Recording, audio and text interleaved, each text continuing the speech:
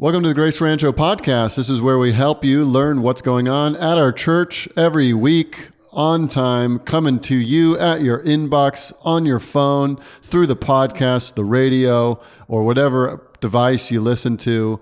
Welcome. This feels totally normal. Was that recorded? That was really great. Why don't we try that again?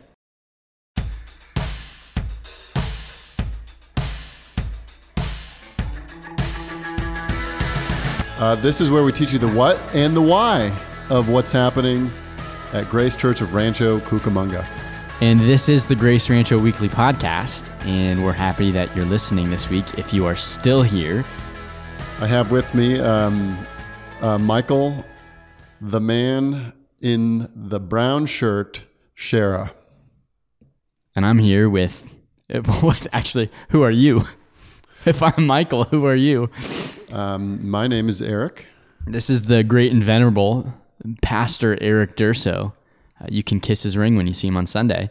But we're here. Please don't do that. This week, just to talk about a few things. One thing in particular, again, to help you understand the what and the why behind what we do as a church. One thing in particular we did Sunday night was you brought up some people who are going through equipping matters, and you prayed for them. Yes, we did. That is correct. And the reason we did that is because we think equipping matters. And we want to pray for people who are going through equipping matters. Doubly matters. Equipping matters. Michael. Yeah. Every time we get someone who wants to do equipping matters, we rejoice, right? Like it's a good thing. It's encouraging.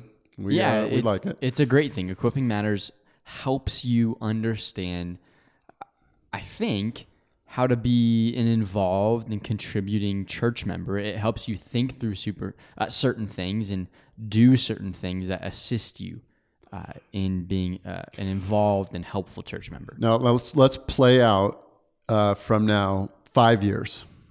No, let's do farther. Let's go 10 years from now. This is Eric Durso's favorite game. I love this. Okay. And let's imagine that we've been pretty consistently bringing people through equipping matters. Mm-hmm.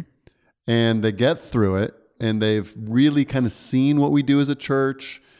And then several of those who go through it start helping other people go through it.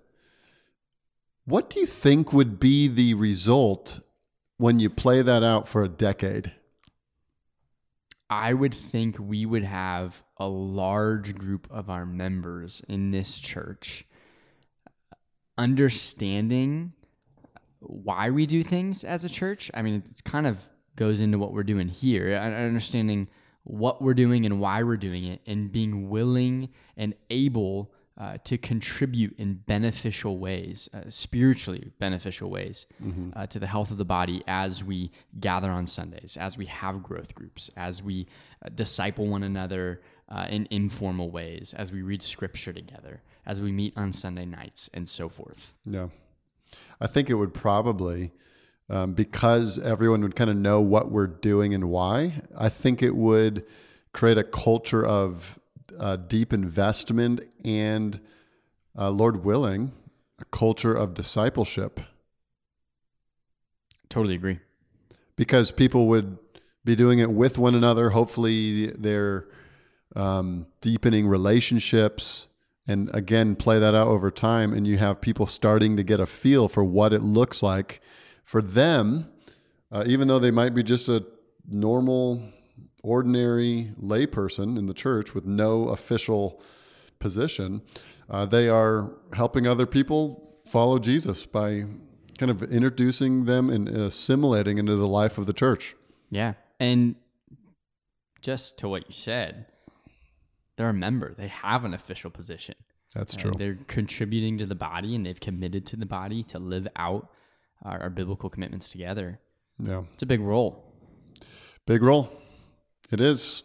To be a member of the church, you are taking on some responsibility. You are. And so with that, if you're interested in Equipping Matters, we'd love for you to be a part of it if you're a member. And If you're not, it's totally fine. You can be a faithful member and not be a part of it. It's just a tool that we use. But either way, pray for our church that disciples would continue to be made and built up and equipped through that and just through our lives interacting with one another. Yeah. Disciples making disciples who make disciples. That'd be great. You're in seminary, right? Currently. Yeah. Have you taken any pastoral ministry classes? I just took one last semester. Taught by whom? The Reverend Austin T. Duncan.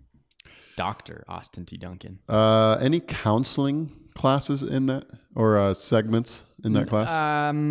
Not entirely. There are counseling courses we're required to take. That's kind of more of an overview beginning class that I didn't take my first semester. The one I've already taken last semester. What did you have to read in Duncan's class? A book on the church. And outlining what we see about the church in Scripture. Another book about the church. Well, you can give a names. Couple novels. I forget.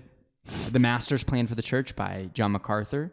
The Church by Mark Dever. Part of the Christian Ministry by Charles Bridges. Which of those three would you recommend? To our people, I think The Church is a particularly beneficial book by Mark Dever. Yeah, it's small, it's easy to understand. That's a really great introduction to ecclesiology. It is super helpful. I'd recommend that book. But I think what you're getting at is biblical counseling.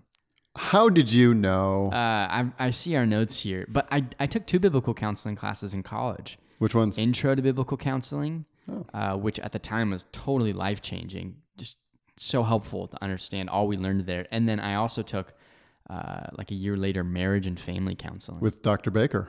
Yeah, with Dr. Ernie Baker. I took that same class with Ashley in 2008, the semester before we got married. Nice. You premarital counsel yourselves? No. But that class was really great. So I had a similar experience in my first counseling class where I kind of blew up certain ideas I had about ministry and replaced them with a new kind of paradigm. But I want to know from you, why was that first class in biblical counseling so transformative? It was so transformative because I think, now I wouldn't say for the first time, but in depth for the first time, I started to understand how practical the Bible is with meeting the needs that arise with the issues in our lives, and understanding that the Bible has wisdom and guidance and counsel for most things that we encounter. And really it helped me learn to assess my soul, my spiritual state, and help me understand how through the gospel I can be sanctified and be transformed through the word of God. I think your experience probably is similar to a lot of others. It's similar to mine. I remember having the same thoughts as I was sitting in that first biblical counseling class. Actually, I think my biblical counseling introduction was that marriage and family class. But I remember listening to Dr. Baker describe conflict resolution and how to have a good marriage and just thinking, the Bible really does speak to all these things and gives really clear biblical wisdom and practical help for like real life problems. Entirely. And it's not that I think anyone hadn't tried to use scripture in that way before, but it was just all at once, clearly explained, and so helpful.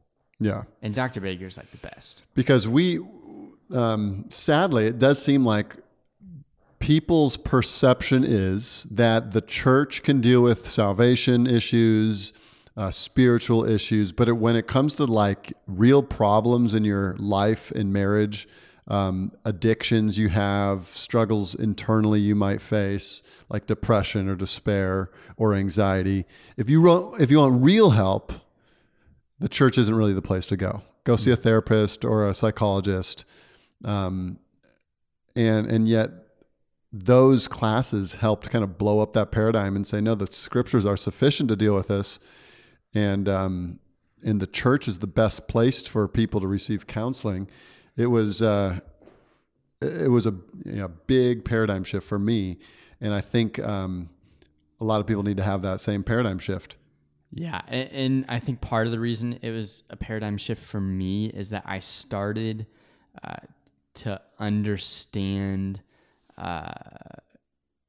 sin more and how it really affects things, and it's affecting my thinking, and how my heart, like you hear, I think it's a Bridges quote, is an idol factory. That just when you apply that to many things, and I'm evaluating myself. It was John Calvin who said that. Oh, was it? Yeah. He must quote it then. John Calvin quoted Jerry Bridges. Bridges quote it. I think Bridges quotes him somewhere, and that's Probably where I originally heard it. John Calvin. Okay. Well, man, I've said that so many times wrong. But who would really know? Yeah, who would really know? Anyway, let's keep moving on. We're trying to talk about the Biblical Counseling Growth Group going on right now. Okay, yeah. We're not trying to talk about us. Yeah, but hopefully that helps understand why this is so important. So we started, and we're in the middle of a 6-week biblical counseling kind of 101 foundations class growth group. And our hope in this is that we can start introducing some of the principles behind biblical counseling. It's really not enough time to go in depth. 6 weeks, we're just kind of scratching the surface. But hopefully once these ideas start permeating the church, it'll create some traction and we can go deeper. So it's hey, let's get to a base level. Let's understand biblical counseling, how it's helpful, maybe what it does, what it is. And the group then is for equipping just kind of a baseline for some of our members to be able to think about that and pursue it further. Is that kind of correct? Yeah. So if we were to think of what are the basic, foundational doctrines to understand how to counsel people with Scripture, what do we need to know? So we kind of broke it up into 6 weeks. First, counseling in the local church, how should this play out? What methods? And kind of that was also kind of an introduction. We talked about the sufficiency of Scripture, that we really believe that the Bible is enough to answer all these questions. What was the next one? The glory of God. So all counseling is Godward. We're not just focusing on fixing human problems. Bigger and beyond that is we must focus on how do we glorify God in this. We did biblical counseling and the heart, the centrality of the heart. Mark taught on that the other night, and it's so convicting. It's one of those things that you go, oh yeah, that's obvious. I know that. And then you start working out all the different ways we try to change ourselves without really addressing the heart. And you realize we are, experts at behavioral modification that never fooling ourselves. Yeah, fooling ourselves that we've changed because we adjust our behavior a little bit, or we try to change our circumstances. When in reality, our hearts need to change, and they can only change by repentance and faith and letting Jesus do the changing. So that was one. I'm teaching on this week. We're doing our specific church. How do we want to grow this culture of counseling? And what do we need to happen? What are we going to be praying for as we move forward? And part of that, because it's healthy to have a church that in large part or in some part counsels itself, where you have members interacting in helpful ways and helping one another transform through the gospel, be sanctified. Totally. We think of it in 3 ways, 3 kind of levels of counseling.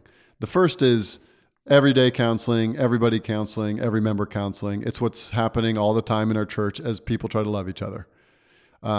If you think of it like a battle, that's your front lines. That's the first thing we do, is just we're all counseling each other. Then you got kind of a second layer. If you got someone in your church who's kind of struggling and they're hurting and they're not quite sure what to do, and it's beyond just the normal member care of the church, then it's probably helpful to hook them up with some older, wiser, more experienced, biblical, faithful Christians who can just kind of walk with them. It doesn't have to be this big formal thing, but just kind of teaming them up. Yeah. arm in arm kind of thing. But then there's that third layer, and if we're using the battle analogy, these are the people who are wounded, bleeding out, and need dramatic and instant and specific help from someone who's knows how to handle these situations. And that's your biblical counselor who's trained, experienced, who can do kind of some of the more formal and intense focused counseling. So we want all our members trained on level 1, like all the members kind of being brought up to know how to encourage one another and speak truth to one another. And then we're praying that from this group, we get some of that level 2, like the older, experienced, kind of can speak wisdom into the lives of people and just walk through life with couples and with singles and with strugglers and with sinners and all the different categories of people we have. But then we're also praying that the Lord would raise up people who are particularly skilled at identifying heart issues, applying biblical truth, and navigating some of the complex issues that we face. And they could do some more formal and focused counseling. So that would be like training people to be surgeons. Yeah. Like they're the ones that really dive deep and go, deep into the heart of people to help them. That's exciting. That's really great. I'm sure it's going to produce a lot of fruit now, even from a base level, and in the future. But it's not one and done. No, not at all. You will have more of those, maybe even that same one, and more in-depth ones in the future, Lord willing. So look out for them. You might even teach one someday. That'd be great. Yeah, I think actually probably we have several. Is that like a big long shot? Was that maybe someday? Maybe in 25 years. I think we have a few people who could teach it and do a really good job, and I'd love to see more and more people growing in their competency, their understanding, that they also could lead a growth group, kind of discussing the basics and foundations of counseling. Awesome. Hey, we are trying to get done here, trying to not go too long. So in 30 seconds, Eric, tell me, why are you stepping out of Mark and going to Luke 15, 1-7 this week? You going to time me? Is 30 seconds. It's going. It's already going? Okay. Jesus preached, repent, because the kingdom of God is at hand. That's what we talked about last week. This Sunday, we're going to look at the parable of the lost sheep and the heart of God. And what the point of that passage is this, that God rejoices in the salvation of repentant sinners. So Jesus is calling for repentance, and God rejoices over repentance in the hearts of people. I went like 32 seconds. Yeah, that's totally But you fine. also started too early. That's great. So you're just kind of setting the stage for what we're about to see next in Mark. Yeah. In some way. It relates to it. It's going to be helpful for us. And looking at it from a different angle. Awesome. And one of my hopes is that as we kind of look at the heart of God for sinners, that we are motivated to love sinners like he does, which sets the stage for our evangelistic and being growth fishers groups. of men. That's right. Hey, well, that's awesome. Thanks for sticking with us this week. We are excited to worship with you this Sunday.